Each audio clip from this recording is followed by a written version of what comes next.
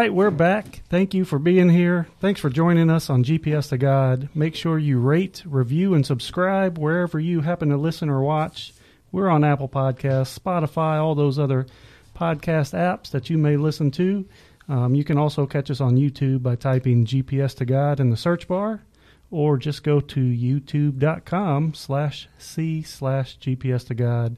And make sure you hit that bell if you want to get notified when new content is posted. Please reach out to us at our email, podcast@parkwaybc.net. That's podcast@parkwaybc.net. Let us know topics you want to hear about, debates we can settle. Ryan still doesn't watch movies, but, life advice, we want to hear from you. If you're listening or watching from outside the United States, let us know. We'd like to give you a shout out. India, Russia, Dominican Republic, Canada, South Africa, El Salvador. What's some other ones? That's the ones I can remember off the top of my head. But wherever you listen to, even in the United States, we still want to hear from you as well. Of course. New episodes come out every Monday, and we have an Instagram account now, boys. GPS to God. Get on the Instagram, check it out, see some behind-the-scenes stuff, and maybe some humorous content if you have a dry sense of humor like me. But today we are so blessed to have with us Mr. Rudy Kalis. And that's going to take me a second, but I'm going to read off. Just a couple. 4 regional Emmys for Outstanding Broadcasting, a Silver Circle Award presented for Outstanding Achievement in Broadcasting, 15 Associated Press Awards, and he was voted Best Sportscaster in Nashville 25 times. I don't know if all that's true, those numbers. I got that off the internet, but he still is the best. Why would it be a lie? He still is the best. I'm just saying you got to be careful what you pull off the internet sometimes. This did not come off Wikipedia, though. I trust this website I got it from. So I know those awards are true. I just didn't know if the numbers were true. But all those numbers and more, I'm sure. But Rudy, thank you very much for being here. We are so honored that you are in the hot seat. Well, you're kind, Daniel. Nice of you to invite me. Well, we appreciate it. Rudy has had, I don't kind of the American dream life, I guess, if you were to go with that. Can you tell us a little bit about your family and how you and your family came to America? Oh, see, you've given them little hints and stuff. I worked in the toy store for a long time. That's what we always call the sports department. But since you've been dealing faith, one of my favorite proverbs is 16:9. In his heart a man plans his way in life, but it's the Lord who directs his steps. So I always like to talk to people about we're a product of the shadows in our past, the things that happened to us, the people that we met, and where we came from. And I came to this country as an immigrant with my parents when I was 5 years old from Germany. Came on a ship through Ellis Island. Couldn't speak English. It was a mission, a Lutheran mission in Wisconsin that sponsored us. So that's where we had to go to, and that's where I grew up in Milwaukee. Wow. Movie stuff right there. That's the American dream coming through Ellis Island, and I mean that's a Disney movie. So what got you interested in broadcasting? Because I knew I'd never be good enough to be a professional athlete. I was I like some of the conversation we had. I like asking people where they've been and what they've done. I mean, I wasn't a particularly good student. I wasn't a very good student at all. In high school, and then I tried college for a year. Wasn't good enough to go to a regular college, so I went to a tech school, a 2-year tech school. But after 1 year, I had a 0.94 grade point average in a draft. Is that bad? Is that bad? In a draft notice. My problem was that right across the street from the school was the YMCA with a good pool hall in the basement, and I hustled pool and did that. So I flunked out, and I had a draft notice, and I enlisted in the Air Force because Army. I said, I don't know what'll happen, what's going on. It was Vietnam era, and I love airplanes. And the recruiter, I said, I want to be an air traffic controller. Certainly, son. Sign right here. And so got him. Got me. Took the plane down to Lackland Air Force Base in San Antonio, Texas. Got off. Tech sergeant met all 125 of us, cussed us up and down, said, every one of y'all fixing to be military police. And I said, what? Shut up. Yes, sir. So I spent 4 years, and you grow up. You grow up in different stages, and 4 years made a difference in my life. And I got out, and I had the GI Bill. and I went back to the University of Wisconsin in Milwaukee, the regular school, big school, and I said I'd like to. And he said, certainly, Mr. Kalis, you've been a veteran. We'll just go get your old transcripts. But they took me on final probation. And I took a radio production course just to kind of get in the swing of studying. And I said, man, there's a little ham in there. And so all of a sudden, I finished 4 years and 3 years because I went all year round. I said, if I ever quit at summer to get a job, I might not come back. I know me. Yeah. And so I just hustled it and wanted to get in sports. And it worked eventually. Wow. I will say Rudy came in the door and I met him. We shook hands, and I had to go get something off the printer, so I, let him entertain himself, which was very gracious on my part. But he walked straight to the pool table, so I believe he can hustle. I believe he can hustle somebody. It's a nice table. Watch your wallets when you walk downstairs past the pool table. So in the Air Force, what was your job in the Air Force? We call them AP, Air Police. So we marched around airplanes on flight lines and at front gates and brought people in of that nature and such. And in the last year, I was on an atoll out in the Pacific Ocean. It was Johnston Island. It was 900 miles southwest of Hawaii. It was a half a mile wide and it was a mile long. It was nothing but a refueling stop. And when Apollo 11 landed on the moon, they came down near Johnston Island. And President Nixon on Air Force One landed on Johnston Island. He went out to the aircraft carrier, and I was one of those military police who guarded the Air Force One, like who's going, we're out in the middle of nowhere. But anyway, I guarded Air Force One. That is too cool. That's very cool. Yes. Did the astronauts, they didn't come back through there? No. They went on to the aircraft carrier, and from there were flown back to the States and had to be incubated and all that sort of stuff. Yep. Wow. Yeah. Very cool. That is.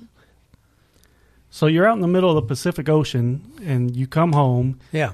How do you get into the media world, the new broadcasting? Well, like I say, I went to the university. It's called UW Wisconsin Milwaukee. Bruce Pearl was there before he went to the University of Tennessee. Yes. And so that's how I got involved in broadcasting. If you're a sports fan and all, I got to do the play-by-play for the UWM Panther football and basketball team. Football team was miserable, and we did it from the second floor of the biology building, opened it up. And my color man, people who you got to know sports understand, was Bob Euchre. He's in the Baseball Hall of Fame, and he had just retired from playing, and he said, I want to get in broadcast. So he and I spent a football season together on the road. I'm telling you. He's interesting guy. yeah, a lot of fun. So, but those kinds of stuff, and after I finished it off, and then you think about yourselves. You sent out resumes. I mean, I made a montage out of the rejection letterheads from all the television stations that said thanks but no thanks. And I finally got a call from a news director in Green Bay, Wisconsin, and he said, "I've got a job opening for you, if you want it, but it's not to be in sports." It's not to be on the air. You're going to be an assistant producer. And he said, "You want it?" And I said, I'll take it. And I've always told people, young people, I've had so many interns in my career, and I said, if somebody offers you a job, you take it. And then show me you can be there on time. Show me I can trust you. Show me, and then you can talk yourself way into, and once you've proven yourself, into other things. So I took it, and every chance I got, I'd say, "Can I go out and maybe help you out in sports? Can I do this and that?" And so I did that in time. I was a news reporter after a while, and did some weekend sports. Ran the film processor. Wow. Had to go in the dark room because they shut everything on film, and I can still close my eyes. And you have to take all the little reels and you put it onto a big reel. It has to put 5 splices that have to hold this thing together, and it has to be perfect because you put it on the big reel, and then it goes through all the chemicals going through the rollers. And if it ever gets caught, you've got 10 seconds to get that thing rolling again, or you would lose the emulsion, and the entire newscast would go gone. So I would be sending in there. I'd run the film processor, but I would be writing a sports script while I kept looking at the film processor for the weekend sports on an old. You guys know what a typewriter is, right? Oh yeah, I know that. But it's crazy because you get more and more younger. You did what on what? It's a typewriter. What's that? So that's what I did. And I was there about a year and a half, and, you look for opportunities, go somewhere else. You guys did it in your life. And the sports director one day got mad at everybody and quit. And I'm making $8,000 a year. And I said, man, if I ever make $20,000 a year, I'm quitting. I'm retiring. That's all I need. I'm good. Right. Who can I do this? And they're caught off guard. We don't know what to. And they hired a consultant agency that worked with television stations around the country. And he said, you can fill in. So I got to fill in for a month. I did it every single day. This was my big shot while they brought in other candidates and did stuff. And at the end of the month, two guys in a suit called me in a room. And they said, Rudy, you ought to think about getting out of broadcasting because you're a friendly enough guy, but I don't think you're just not aggressive enough. I don't think you'll just sink. Here's what you do, and you think about this with yourselves. I think a lot of us, depending on what people said to us growing up, because my father is immigrants, my mother and father. My sister got straight A's. I mean, if I was a kid now, I'd be on Ritalin. I mean, because I couldn't concentrate on anything. I was a dreamer in space and got terrible grades and all that. And my parents, to try to motivate me, would say, "What's wrong with you, Rudy? Are you dumb? You're never going to amount to anything." And I guess I must be dumb. Then I got to high school and played a lot of basketball. My senior year, I was captain of the team, and we were third in state. And I remember the coach. We had our 50th high school reunion. We all talked about it. I never once remember him telling me I did a good job. I either did exactly what he told me to do or he dog cussed me up one side, down the other. So these things stay in you. You guys know. Think about your lives. They stay inside of you, the things that people tell you, and that's a lot of people. That's with a lot of us. There are other people who were fortunate enough to have somewhere growing up, either a teacher or a parent would say, you're magnificent. You've got a mathematical talent that's remarkable. You've got a musical. Someday you're going to be great. And when I was about 60 years old, I thought about it and I said, there are a bunch of us in this world who have spent and will spend our whole lives either trying to prove somebody right or prove somebody wrong. I go in those NFL locker rooms. I was in the Titans locker room all the time. I can't tell you how many of those guys said, people thought I'd never amount to anything. And I was an incredible motivating thing. But some people, it just breaks down to nothing. And so for me, when those guys told me, Rudy, you ought to get out of broadcasting, I was, I'm right back to dad. I'm right back to the coach. I'm not good enough. So I think I've spent my whole life trying to prove to myself that I'm not, that I'm okay, that I'm not, that I'm worth something. So it's just interesting to think about their lives. Whenever I try to talk, or even y'all, I hope your minds are working on that, and people who may watch. Think about your life, because that always dictates some of the reasons we do things, and so it works on. So I sent resumes out. They hired a guy. I taught him what to do or helped him. And then I sent resumes out. Well, that's when you find out. Another thing you guys know. You find out how bad you want it. Either you tuck your tail and you quit, or else, and boy, and I sent resumes out, and I made a list of stations at a certain level, which size market, and sent a resume. And all of a sudden, I got a call from Nashville, from WSM. It's the old radio station, WSM TV.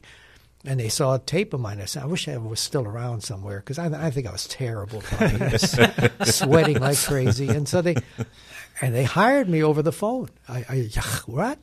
And I came down to Nashville, and I tell people sight unseen. I've never been down south. I thought y'all didn't wear shoes. I said, I'm going to stay in this one-horse town for a year or two, and 48 years later, this is man plans his way, and Lord directs his steps. What year was that you came to I Nashville? came here in July of 74. Wow. It was not much more than a one-horse town probably back then. No, it was great. But I was young. I was full of myself. I had a luxurious head of hair. I thought I was pretty good looking, We go through that. And then you walk around somewhere and somebody say, aren't you that guy on television? Hey, nice of you to notice. Let's do lunch. You get full of yourself. Anybody in any job.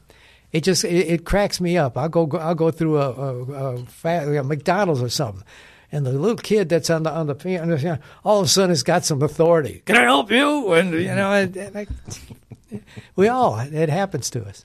So when you came to Nashville, were you a Christian already? Or were you walking with God then? I went, my parents, because it was a Lutheran church that had sponsored us.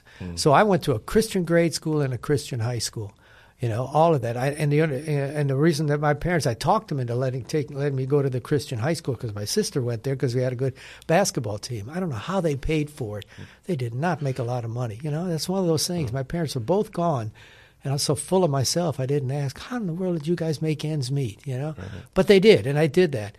But when I went in the service, and I'm like 19 years old or 20 years old, I really didn't walk back into a church because you know, we all look good in church on Sunday. Yeah, hey, brother, love you so much. But then they, you know, cuss you out because they cut you off, or the preacher's going too long, and that football game's starting at noon, and it's just two different worlds, and I didn't want to be around the phony of it, so I left. And that was my life. And I came to Nashville. I was here for 4 years. I worked with a wonderful man. He way before y'all's time, Paul Eels, and he was just so considerate to people. He was a wonderful example to me. But then one day, Paul comes up to me and said, Rudy, I got a job offer to be the play-by-play man for the Arkansas Razorbacks. I think I'm going to take it. I'm 31 years old. And I said, gee, Paul, I hate to see you go, buddy.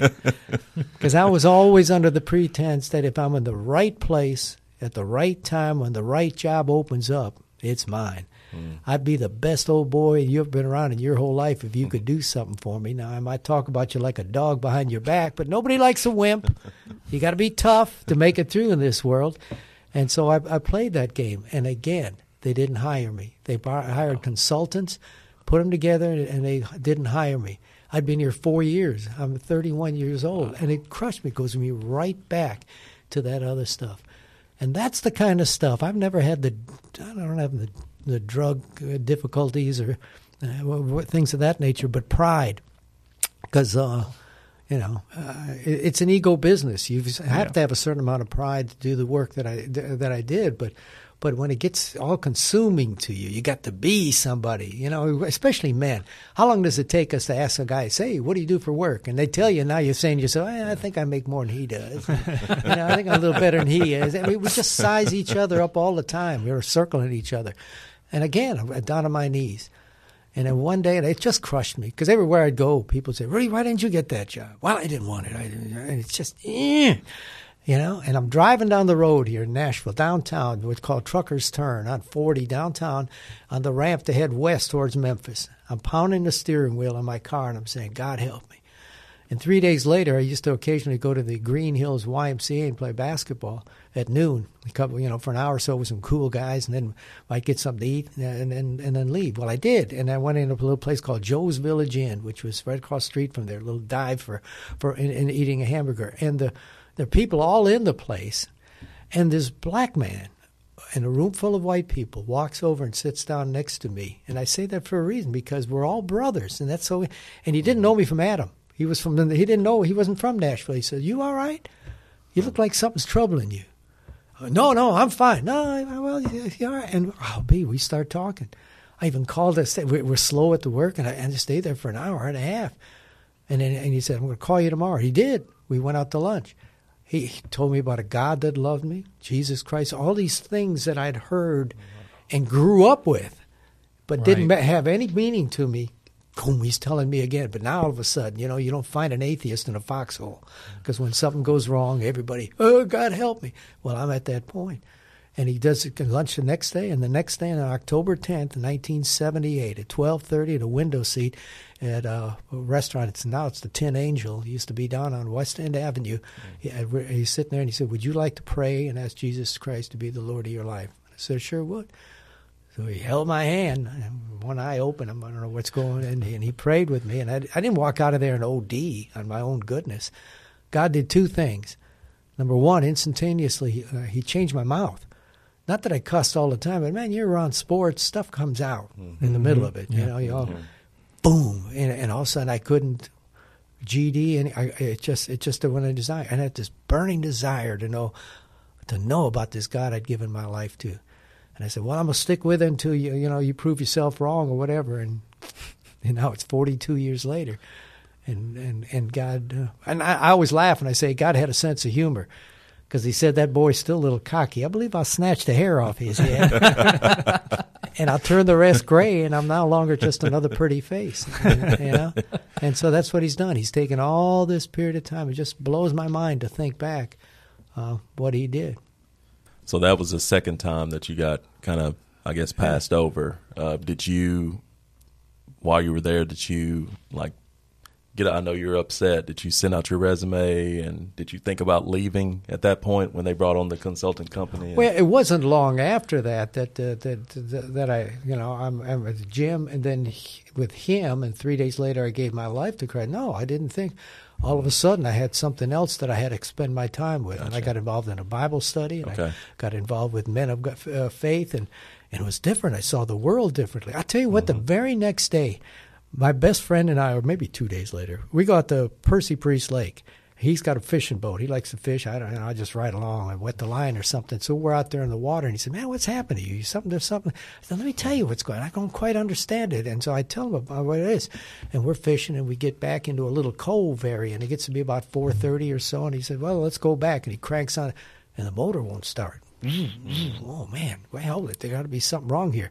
Now, there's nothing but marsh and all that stuff all around. Here I am, 2 days old, and I said, "I'm going to show you how powerful God is." I said, "Lord, help us to get out of this, and you show him that you're a God." And I'll be 30 seconds later, this big boat comes around the corner, pulls in, and says, "You guys all right? Need any help?" I'm like this.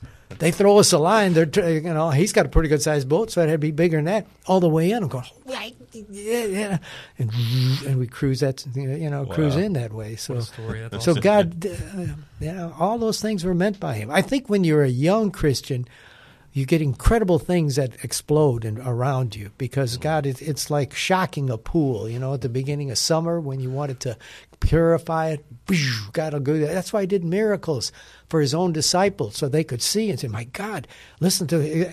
You read the book of Mark. It's like they really don't even know who He is. He just ask these questions. He tells them about, "I'm going to die." They don't know. They're talking about which one of us is the best and all that stuff. But then they got it afterwards. When He rose from the dead, boom! All of a sudden, all of that exploded. So away we went. Well, You're a celebrity. You're known in Nashville. How does that, when you are recognized on the street, how was that ego? Did you have a battle ego of that changed when you started walking with God? I think I was always a pretty good guy. I mean, I liked people, so I never had any trouble. I never had trouble with people coming up to me and that sort of stuff. You really want to be the same person. I always, in my broadcast career, wanted to be the same guy that hopefully that you see on television is the same guy you'll meet if you're out. I don't want to be two different people. So that part was not. But what happens to you is you become very perceptive, because I'm in a broadcast business. If you're cynical, if you're negative, if you're critical, politicians as well. If I shout louder than you, I'm smarter than you are, and it's this whole thing going. And that's not the way God works. So my life became diametrically opposed to what's considered successful in my business. And I'm thinking, sheesh, I remember a college coach calling me once at 5:30 and saying, "Rudy, I want you to know I'm going to resign." Really? Newscast at 6. He said, "No, look, you're a good friend. I'm just telling you, I'm going to have a team meeting at 6:30. Do me a favor. Don't say anything. And, until 10 o'clock, I want to tell them first." Okay. Well, it's about 6:20 or so on another station in town. And we have learned exclusively that Coach so-and-so. And I'm saying, Lord, I'm getting my butt kicked here. What is that? But it's never failed that it hadn't turned around. So what God does is He changes your perception. I began to realize that if I'm cynical and if I'm negative and if I'm critical, it affects people's lives. It's so provocative. And I look in sports. You're either a winner or a loser. You ain't worth nothing. They ought to get rid of him. He can't coach. And I have all this. Now, how do you convey that information?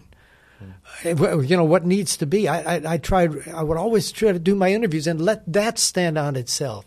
I wouldn't try to browbeat on people. I don't know. And sometimes I don't know if I did any good or not.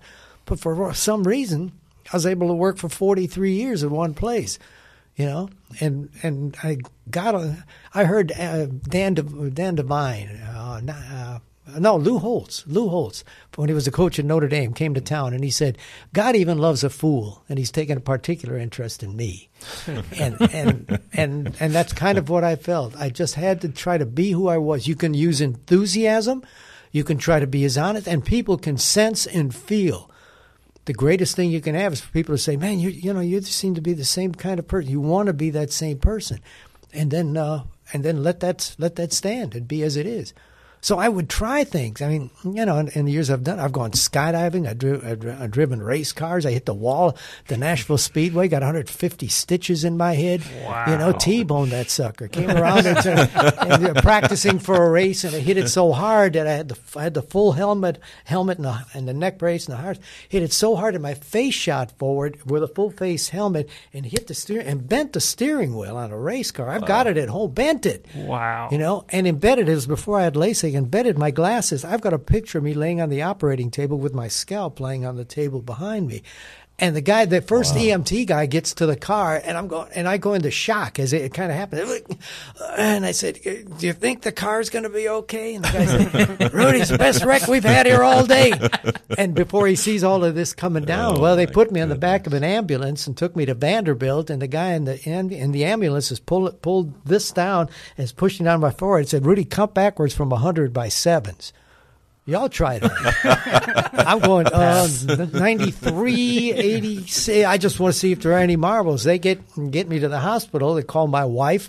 A guy from the Tennessean newspapers gets sent out to her coming, and he hears my wife talk to the doctor, and she says, "Doc, fix him up good, because when I get him home, I'm gonna kill him." You know. But then every guy in here knows you got to bite the dog that bit you. So I want, because I've done all that. The race car, I flew with the Air Force Thunderbirds. I pulled 9.3 Gs. I mean, and why? People say, to this day, I'm still trying to prove somebody wrong, still trying to find out if I'm a coward. It never goes. It'll be a part of your DNA the rest of your life. But God will use it to his glory, because you will be sensitive to other people.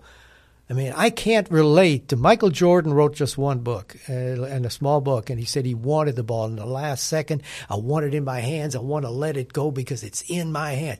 Man, I would be so stinking nervous. I can't relate to that. But I heard Jerry Rice at the Hall of Fame banquet, the greatest wide receiver of all time. They said, "What made you great?" He said, "I was afraid to fail." Now I can relate to that. Right. So those things that you do wrong relate to an awful lot of people, and then you get yourself up. I don't know if you've been watching. Have you watched the Ali series that's been on PBS this whole week? Muhammad Ali by Ken Burns. Man, 2 hours each day. It's fantastic. I interviewed Muhammad Ali when he was heavyweight champion of the world, 1974, I think it was end of 74. He was going to fight George Foreman in Zaire. He came into the room with his entourage, shook his hand. He gave me this little dead fish handshake. I said, "Oh, come on, champ. And he said, "No, baby, these keep me looking pretty. I don't do this." You know, but every time when he lost and he got back up to do it, I mean, people love those kinds of stories. If you're on time, it's like a preacher. I don't. If you get a preacher that talks to you down from the mountaintop, I don't need to be in that church. Like, he's got it all straight. He's great. He knows it all. You know, and he's going to tell you what you got. No. I'd rather. You know, some guy telling me I'm struggling just like you are, and so let's do this together. So we go. Yeah.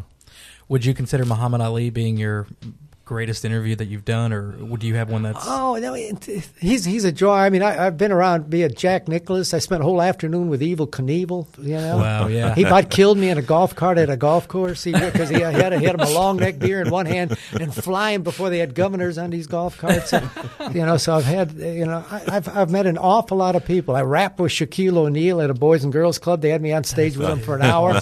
He said to me, we walked in, he said, "Hey, man, who are you, Eminem's grandfather?" I said, "What are you talking about?" And I wore some bright blue sneakers just for him. He said, "Man, I like your sneakers." And I said, "I'm a dangerous man with some money in my pocket." Whoa! And so we high-fived, and from then on it was on, and I loved it. And so I've interviewed Michael Jordan twice. He came. So I've had the joy of meeting an awful lot of neat people. Awesome. Yeah. Anybody that was a jerk or just totally off-putting? Occasionally, I can't say anybody specifically because you work. Some people are just in a hurry. You hear that they're two different people. When the camera goes on, they're like this. Turn the camera off. They're all like this. So I really study people. I'm a pretty good listener. And that's why the biggest thing for what you do, you know, in a podcast, I really listen to what people say and then dig down. That's what Ali did with me. So what do you want to do? How long you been here? Where do you go? Where'd you grow up? What are you doing? He's looking right at you. The eyes are the mirror to your soul. You know, how many people are going to talk to you? Okay, they're all over the place. Right. So be real interested in people, and I do that, and then you kind of get them back. The greatest thing you can have somebody say to you if you're an interviewer is that, I can't believe I'm telling you this. You know? Makes sense. Then you've gotten them to a point where they feel so comfortable with you. Now, you can ask tough questions, but you can do it in a dignified manner, you know? And don't pretend you know everything. When the hockey team, Nashville Predators hockey team came here, I grew up in Wisconsin. I skated with figure skates on the ice lagoon, you know, and so I didn't play hockey. So some of the rules and all, I look at it like, okay, that looks like a 3-on-2 fast break, and he's not looking at the puck, so that's like dribbling without looking at the ball. But somebody's trying to knock his block off. Holy cow, this is great. So you know, so I would go up to guys and say, look, teach me this, you know, tell me about offsides. And it's the most naive question. And because you don't pretend to know anything, all right, so they do it. I say, oh, great, thanks a lot. So if you're going to be a man of God, it's the spirit with which you do your work. If you're so insecure that you need to be a know-it-all, they can tell, you know. And people can tell on the other side of the television. You guys can watch. You see someone who speaks to you, and they've got all of this stuff. And I would tell young reporters all the time. They stand out. I said, talk to me. Don't report to me. You don't ever talk like that when I'm talking to you. But when you get on television, I have to tell you that. Come on. All right. So it's not brain surgery. It's just being interested in people. Wow. So any of your interviews that you've done, is there anyone where like you were kind of surprised, maybe like you didn't know they were Christian, and you maybe had that conversation with them in your interview? I haven't really, and specifically with people. You know what I do? I would, especially in the Titans locker room, okay. I would walk around to guys who I got a sense of, and just without a camera, which is harder because they think we're the enemy. So all you want to do is hear something, or what are you hanging around here for? Or you want a phone number so that I can get this and that. So it would take me longer. I would just say, hey, how you doing? Where'd you grow up? Where are you from? Now, after a while, they start to open up a little bit. And you say little things like, well, you sound like a man of faith. You know, I don't say to them, you know, brother, do you know Jesus? Well, right. You know, that's what your heart says, but you ease into it. You know, you don't talk you're not preaching to the choir. You're talking to guys that are walking around the edge of the pool, because there would be guys that are walking around with big old crosses and talking like you know what. See, that's interesting. You know? Yeah. And so they manifest, well, yeah, I've got this and that, really. You know, and then it opens a conversation. Yeah. Then it's another time, and then you got a whole season. We're in there during football season 3 or 4 days a week. I would begin to look them up. Some would become friends. Chris Sanders, former Titan, did a Sunday night show with us. He's like a brother to me. I call him my adopted son, you know, because I just love him. But then that's how you spend that time, and you find out where their faith is at.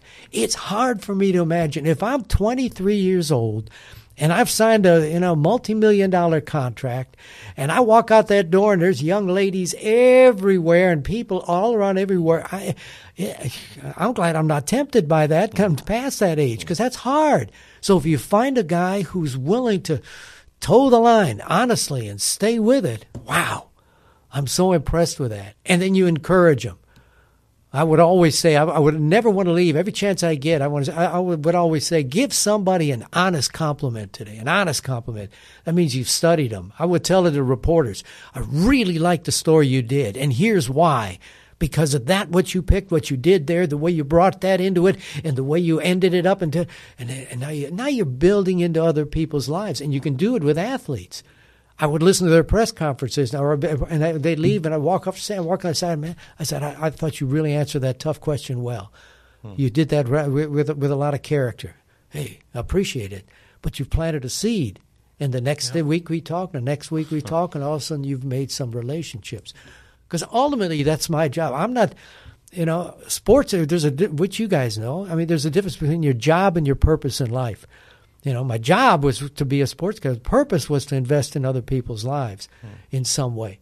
Now that makes you ask different kind of questions. That means the answer that you take, sometimes I would tell them a couple of times I would do interviews, and it was the wrong thing to do if they actually knew back at the station. I would say to them, man, I don't think you should have said that because that really incriminate or something of that nature. Oh, man, I won't use it. I won't use it. But now if they had known that back at the TV station, this is breaking news, we have learned. And so you walk a line if you're going to be a man of God. Yeah. You're always trying to represent. You don't become a wimp. Almost everybody that ever was an intern with me or that worked for me, one of the things in Proverbs 3, verse 3 and 4, it says in the New King James, let not mercy and truth forsake you, and you'll find favor and high esteem in the sight of God and man. So I said, have mercy in every conversation. Mercy, understanding. Put yourself into their shoes a little bit, all right? But don't be a wimp. And then the truth is, in news, we beat you over the head with truth. Everybody says, we're giving you the truth. Don't beat them over the head with the truth of what it is. You balance those two. You think about that with every story you're going to do, every interview. And most of the time you come out of it, you're being respected by the people with whom you work. So, wow. You touched on this a little bit. Staying at the same station here in Nashville for 42 years. 43 years. Richard Petty, number 43, yeah. And that's really not typical from what we as viewers see. Mm-hmm. You'll see somebody for a few years and they move on to a bigger city, better job, more prestige. How was that? How did you go about doing that? Well, it's a good. I will tell you this: that times have changed. Millennials nowadays, from all that I've read, will average 15 jobs in their career. Wow. That are millennials because times are different. You might got my daughter, our younger daughter, has had 12 jobs, but always somebody else wanting her. Mm-hmm. And she there's something that she wanted to go to, and this was a nice stop. She didn't. I thought it would say no, well then something else. So I can't belittle. I'm a dinosaur in that regard. People won't stay somewhere that long anymore. My dad always said, "Stay somewhere," and my philosophy: stay somewhere long enough so they can see you grow older and trust you and grow older with you. And that's wherever I go. Still, if people, man, I grew up with you, which is a wonderful, soft feeling, That's nice. And I said, how old are you? He said, oh, I'm 45. Man, okay. in that regard. So I'm not sure. Where were we going with the rest of Staying in Nashville, staying at one job. Well, there were times in there. I met my wife here, and she was from here, and so but there's a little part that says, should I try it? And I tried a few places, had a few nibbles from people, and then got to a point where daughter was born here and children here, and so you want to begin to stay. And then here's what happens to you evolution-wise, people that maybe watch. And you guys are way too young for this, but it happens. We all get to a point where all of a sudden they can get 3 people or 2 people to do the same job that you did, and they can get them for a third of the money. And for me, back in 2004, we were owned by a large a company that had like 12 stations, I think, around the country. The new CEO of that corporate for all those stations lived in Las Vegas, and he had a monitor watching all the television stations. And he used to call me. He came once and stood in front of us all with a highly expensive $5,000 something, looked like a suit, $1 suit. And he said, my philosophy in life, pardon my French, is to kick and to make money. And I'm smarter than all of you. And we're looking, really, this is, and he would watch in Las Vegas, and on a regular basis, I would get a call, be driving home, and my phone would ring, and he'd, why'd you do that? Why'd you do this? Wow. And he was a gambler because he came in once for a meeting at the station and all of a sudden he says, really do me a favor, give me the top 5 finishers in the Memphis Golf Classic over the last 5 years. See, I know this thing. That means, because you can bet in golf. And if somebody's got a track record in the last 5 years, and I got back to him, I looked at him, and I can't find it. Well, about, I don't know, within a week after that, I was called into the general manager's office, and in one 5-minute interview, he cut my salary by 1/3. He took my title of sports director away, and he told me that I would be gone from the station after December 31st or something of 2004. Wow. And they put out an email saying, after 30 years at Channel 4, Rudy is retiring after a great career. And I'm going, Lord, what do I do? Do I scream, or I shout? Well, the newspaper gets this, sends a reporter and said, Rudy, what is the story there? Now you get a choice. And the quote I said to him, I said, I've preached faith for 25 years. Now I get a chance to put up or shut up with my faith. They've decided to go in another direction. And he got deluged with emails and calls from people and what is going. And the end of the year came, and my door fob still worked, and I'm there. January started, still there, and I don't know, I'm still here. And all of a sudden, a month or so later, he got fired for some terrible emails some racist emails that he had sent out to a bunch of other places. And it's like God said to me, if I want you, there's nobody going to get you out of there. And so when I retired, I had a reporter ask me, he said, how do you work somewhere for 43 years? I said, just swallow your pride. I lived by the Word of God. And during that whole period of time when I was supposed to be gone, and I was trying to, it made me creative. I put a website together and worked on speaking things and tried to make a proposal to be a teacher at a university in town and stuff like that. But Proverbs 25:15 says, by long patience a boss is persuaded, or a ruler is persuaded. I wrote the word boss. By long patience a boss is persuaded, and a gentle tongue stops a quarrel. So I said, Lord, I don't know if I'm the biggest fool in the world and don't have any guts, or if I've got guts, but I'm doing it your way. And so I said, you swallow your pride. And all these people, these wonderful people from all over. You won't even remember. Yeah, I met you in a hallway back 30 years ago, and you said something I'll never forget, and it encouraged me. And all we're supposed to do is just be vehicles for Him, Yeah. And God will honor that, And then, you say, what are you going to do after that? Wow. What did your parents do for a profession? Well, my mother and father actually were Russian. During World War II, my father was in the Russian army, was captured by the Germans. My mother was a school teacher in a village in the Ukraine, and she got kidnapped out of that school building because they could both speak German. And so when the Germans were defeated, were being pushed back, they met each other in the southern part of Germany, a refugee area in southern Bavaria. So that's where I was born, down near the Bavarian Alps. So I speak German with a southern German accent, a Bavarian accent, which is like good old Southerners compared to Northerners, and that sort of stuff. Dad was a master electrician in Germany. Mother, I'm not sure what Mom did or if she worked, but when they came here to the States, Dad couldn't speak English, but he found out about a factory where they hired him on an assembly line. Because Dad could fix anything with his hands electrically, and he worked there 32 years and never had one sick day. I worked. That's incredible. I worked Nice. I worked at Channel 4 43 years and had 12 sick days, both of them for surgeries. One I tore my ACL, and the other one was when I split my head open. So my dad was my example. You got to see a man to be a man, and so I example my dad. My mom worked in a shoe factory in the payroll department, bookkeeping. She was a brilliant bookkeeper. Brilliant, I say that because she kept tracking for us to save. See, Germans, they say, you will save. A part of my dad's check every week went as savings. My mother kept track of every nickel and dime that we spent for candy bars.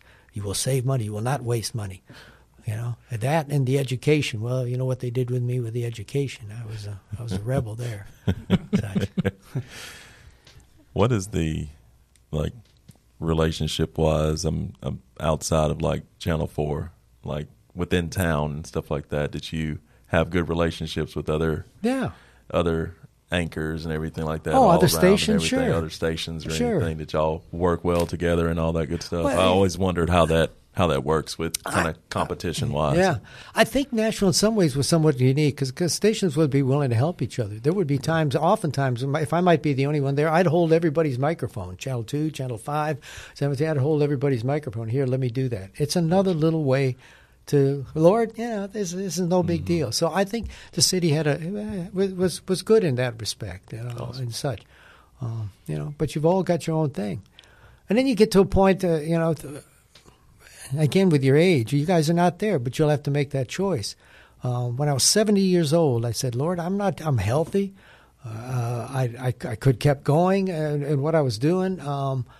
But I said, I don't know, and talked it over with my wife, and you do your planning financially and things of that nature. And it was kind of strange sitting in the news director's office one day and saying, I'm going to retire. You're what? And when the words come out of your mouth, I mean, this is because we're making a good living and doing all that stuff. And so we set a date, a time at the end of 2017. And everybody was saying, what are you going to do? What are you going to do? You're going to play golf all the time? And my favorite verse in the Bible is Ephesians 2:10. For we are God's workmanship, created in Christ Jesus for good deeds that he's prepared ahead of time for us to walk in. I said, good Lord will show me. And a month later, I'm at a speaking engagement, and who walks up to me? Tevin Peterson, a man that you know. I said, who was a former intern of mine 25 years ago. I said, Tevin, what are you doing? He said, I work with an organization called Men of Valor. We go to prison.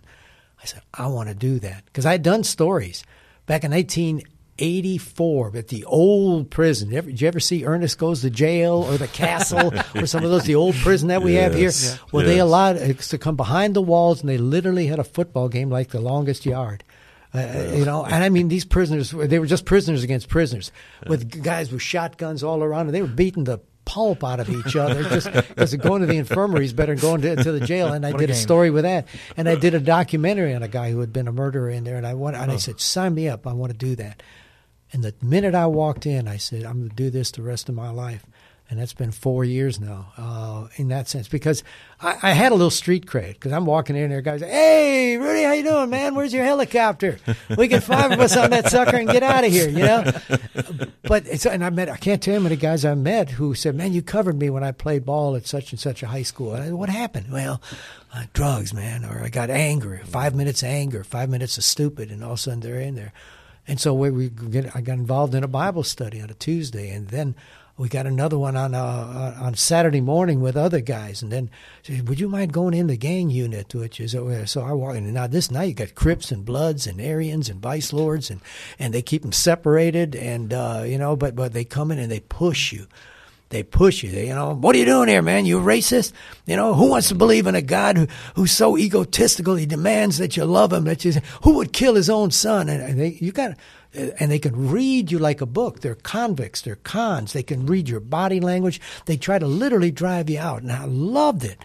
All those years, I said to myself, I spent 45 years all told in broadcasting just to get me ready for that. All these coaches and politicians and stuff had been around.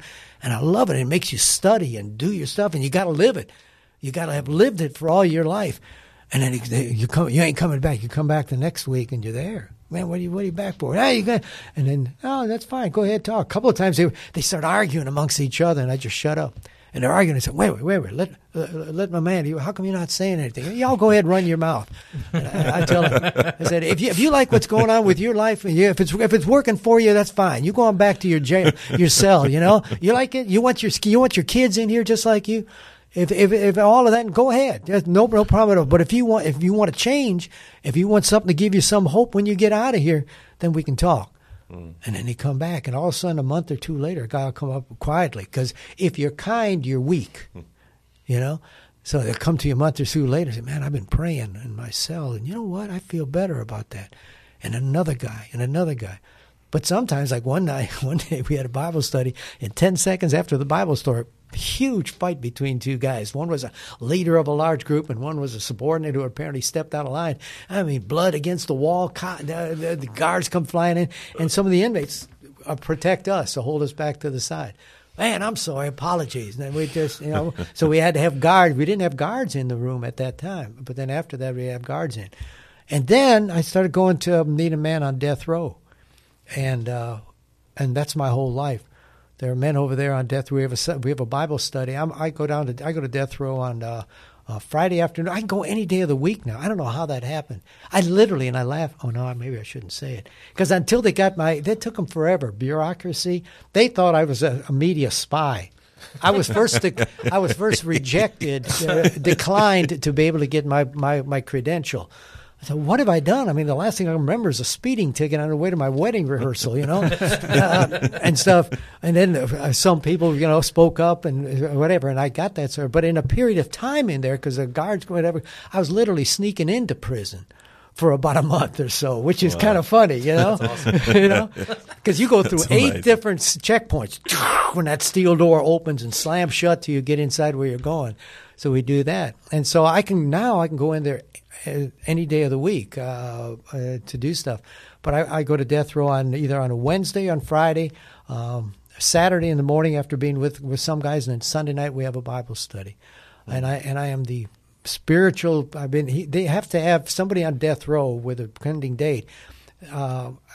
They designate someone as their so-called spiritual advisor, who will be with them to the very end if it unfortunately gets to that point. And I'm the spiritual advisor for a man named Purvis Payne, who's getting a great deal of attention right now because he was wrongly accused of murder back in 1987 in a terrible situation in Memphis where he was going to his girlfriend's apartment, in her apartment, and he hears moaning on the other side of the hallway, taps on the door and opens it up, and there's a woman stabbed in there, and her child was stabbed to death as well, and she's gurgling and asking for help, and he pulls the knife on and blood splatters on him, and he I'll call, I don't know, and he doesn't even know he is intellectually disabled. He has a 76 IQ, but he has a heart of gold.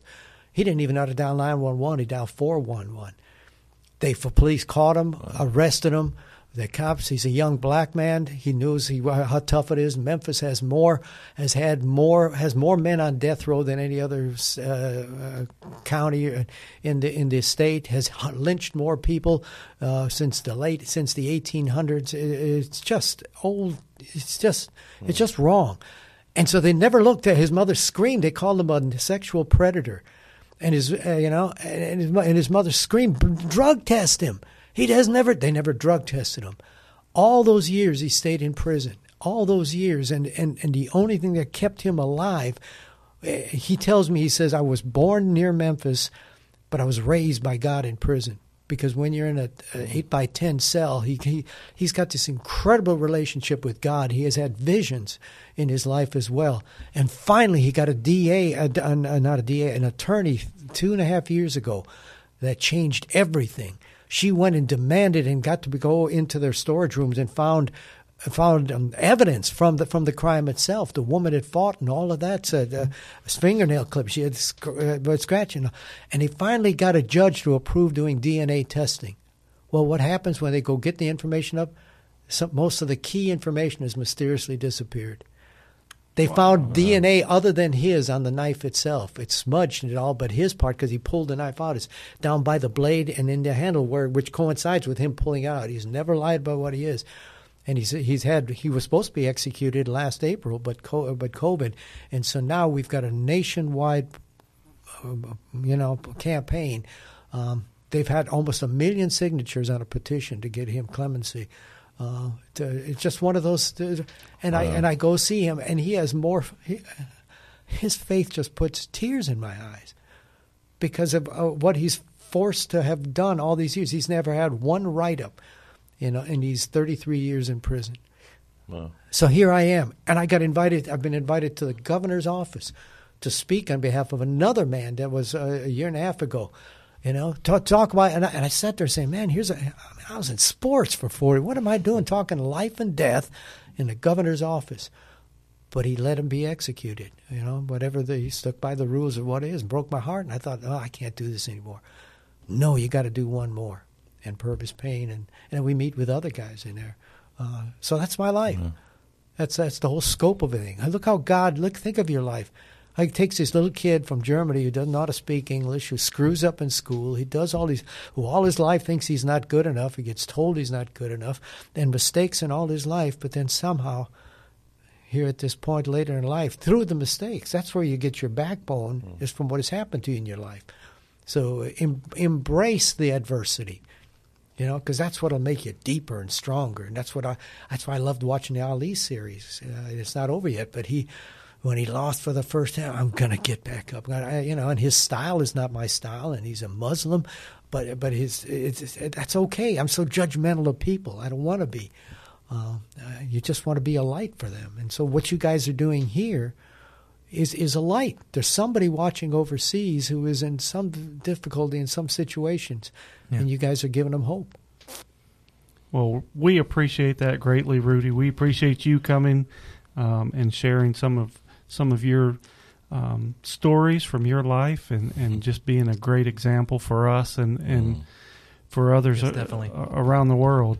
Yes. We'll end it here in a second, but a bit of levity here.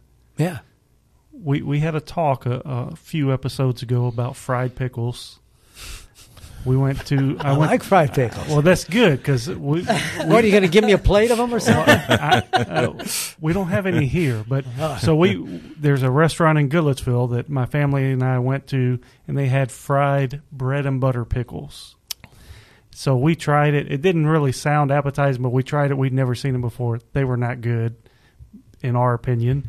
But Jennifer, a listener, emailed in podcast@parkwaybc.net. But she emailed in and said she totally agrees those bread and butter pickles are nasty, but she would like to know where the best place to get fried pickles is, or the best place we've had some, or a good place that we may have had some. So I'm going to leave it to y'all. That's a tough one. Do you That's like fried pickles? Do you all like fried pickles? I do, but I'm trying to think of the last time I had fried pickles. So I'm going to go with an easy one, and that's Texas Roadhouse. Texas Roadhouse has pretty good fried pickles. But for a specialty thing, Opry Mills Mall, there's a restaurant called Claim Jumper. Never been there. I've heard of it. Their appetizers are great. Huge portions of appetizers. The meals are good too, but appetizers very good there. Large portions, not too overpriced. But that would be my specialty place. You know, even Zaxby's, you can get fried pickles. Yes. I've had them, and they're okay. I'm not real picky. I like the taste of them. So yeah. I don't know for sure. I will have to fact check this, but maybe Cock of the Walk. Oh, those might. Are hands. I think they have fried pickles there. I'm about 90% sure. Yes, that's the best place. It just came to me. I feel a little jealous now. I like Cock of the Walk. I don't go there often. Yes, that it's onions. a hidden gem. My brother-in-law goes there every year for his birthday. That's his birthday wish, is to go to Cock of the Walk. It's amazing. So, I used to take my wife there. It is very good for her birthday. Yeah. Too. Where is it? Near Opry Mills. It's on Music Valley Drive, down Music past the RV camp. Okay. The RV store, Yep. whatever that Right is. there, right on the river almost. Yeah. So, it's good stuff. It is very good. So they kind of serve platters of catfish and chicken tenders and shrimp and all this fried goodness. So you got to be a little careful, though, if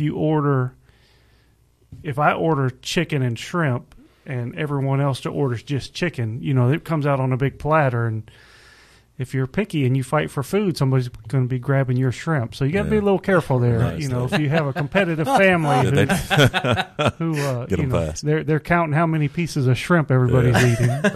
They flip the bread. They have the cornbread. The cornbread, yeah. Cornbread and skillet. They flip it at the tables and stuff. So it's good. It's good stuff. Good stuff. There you go, Jennifer. Thank you for emailing that in. And if anyone else has any questions, email those to us, and we'll do our best to settle a debate. So you guys are food connoisseurs and food critics. I like that. Oh, yeah. Yeah. But Cock of the Walk, Jennifer, go try their fried pickles and let us know what you think. Indeed. So, Rudy, we always end with a Bible verse, and if you don't mind, I'll let you give Ephesians 2:10 again, and that's how we'll wrap this deal up. Ephesians 2:10. 8 and 9 says, "For by grace are ye saved through faith, and that not of yourselves, it is a gift of God, not of works, lest anyone should boast." Then, for we are God's workmanship, created in Christ Jesus for good deeds that he's prepared ahead of time for us to walk in, to do. So you just ask, Lord, what do you want me to do? And then just sit back and hang on, maybe. Hang on. Well, there we go. There's no better way for us to end it than that. We hope you've enjoyed this episode with Rudy, and we'll see you again next Monday. Thanks for listening to GPS to God. Make sure you give us a rating or review on whichever app you happen to use. Also find us on YouTube and be sure to subscribe to our channel.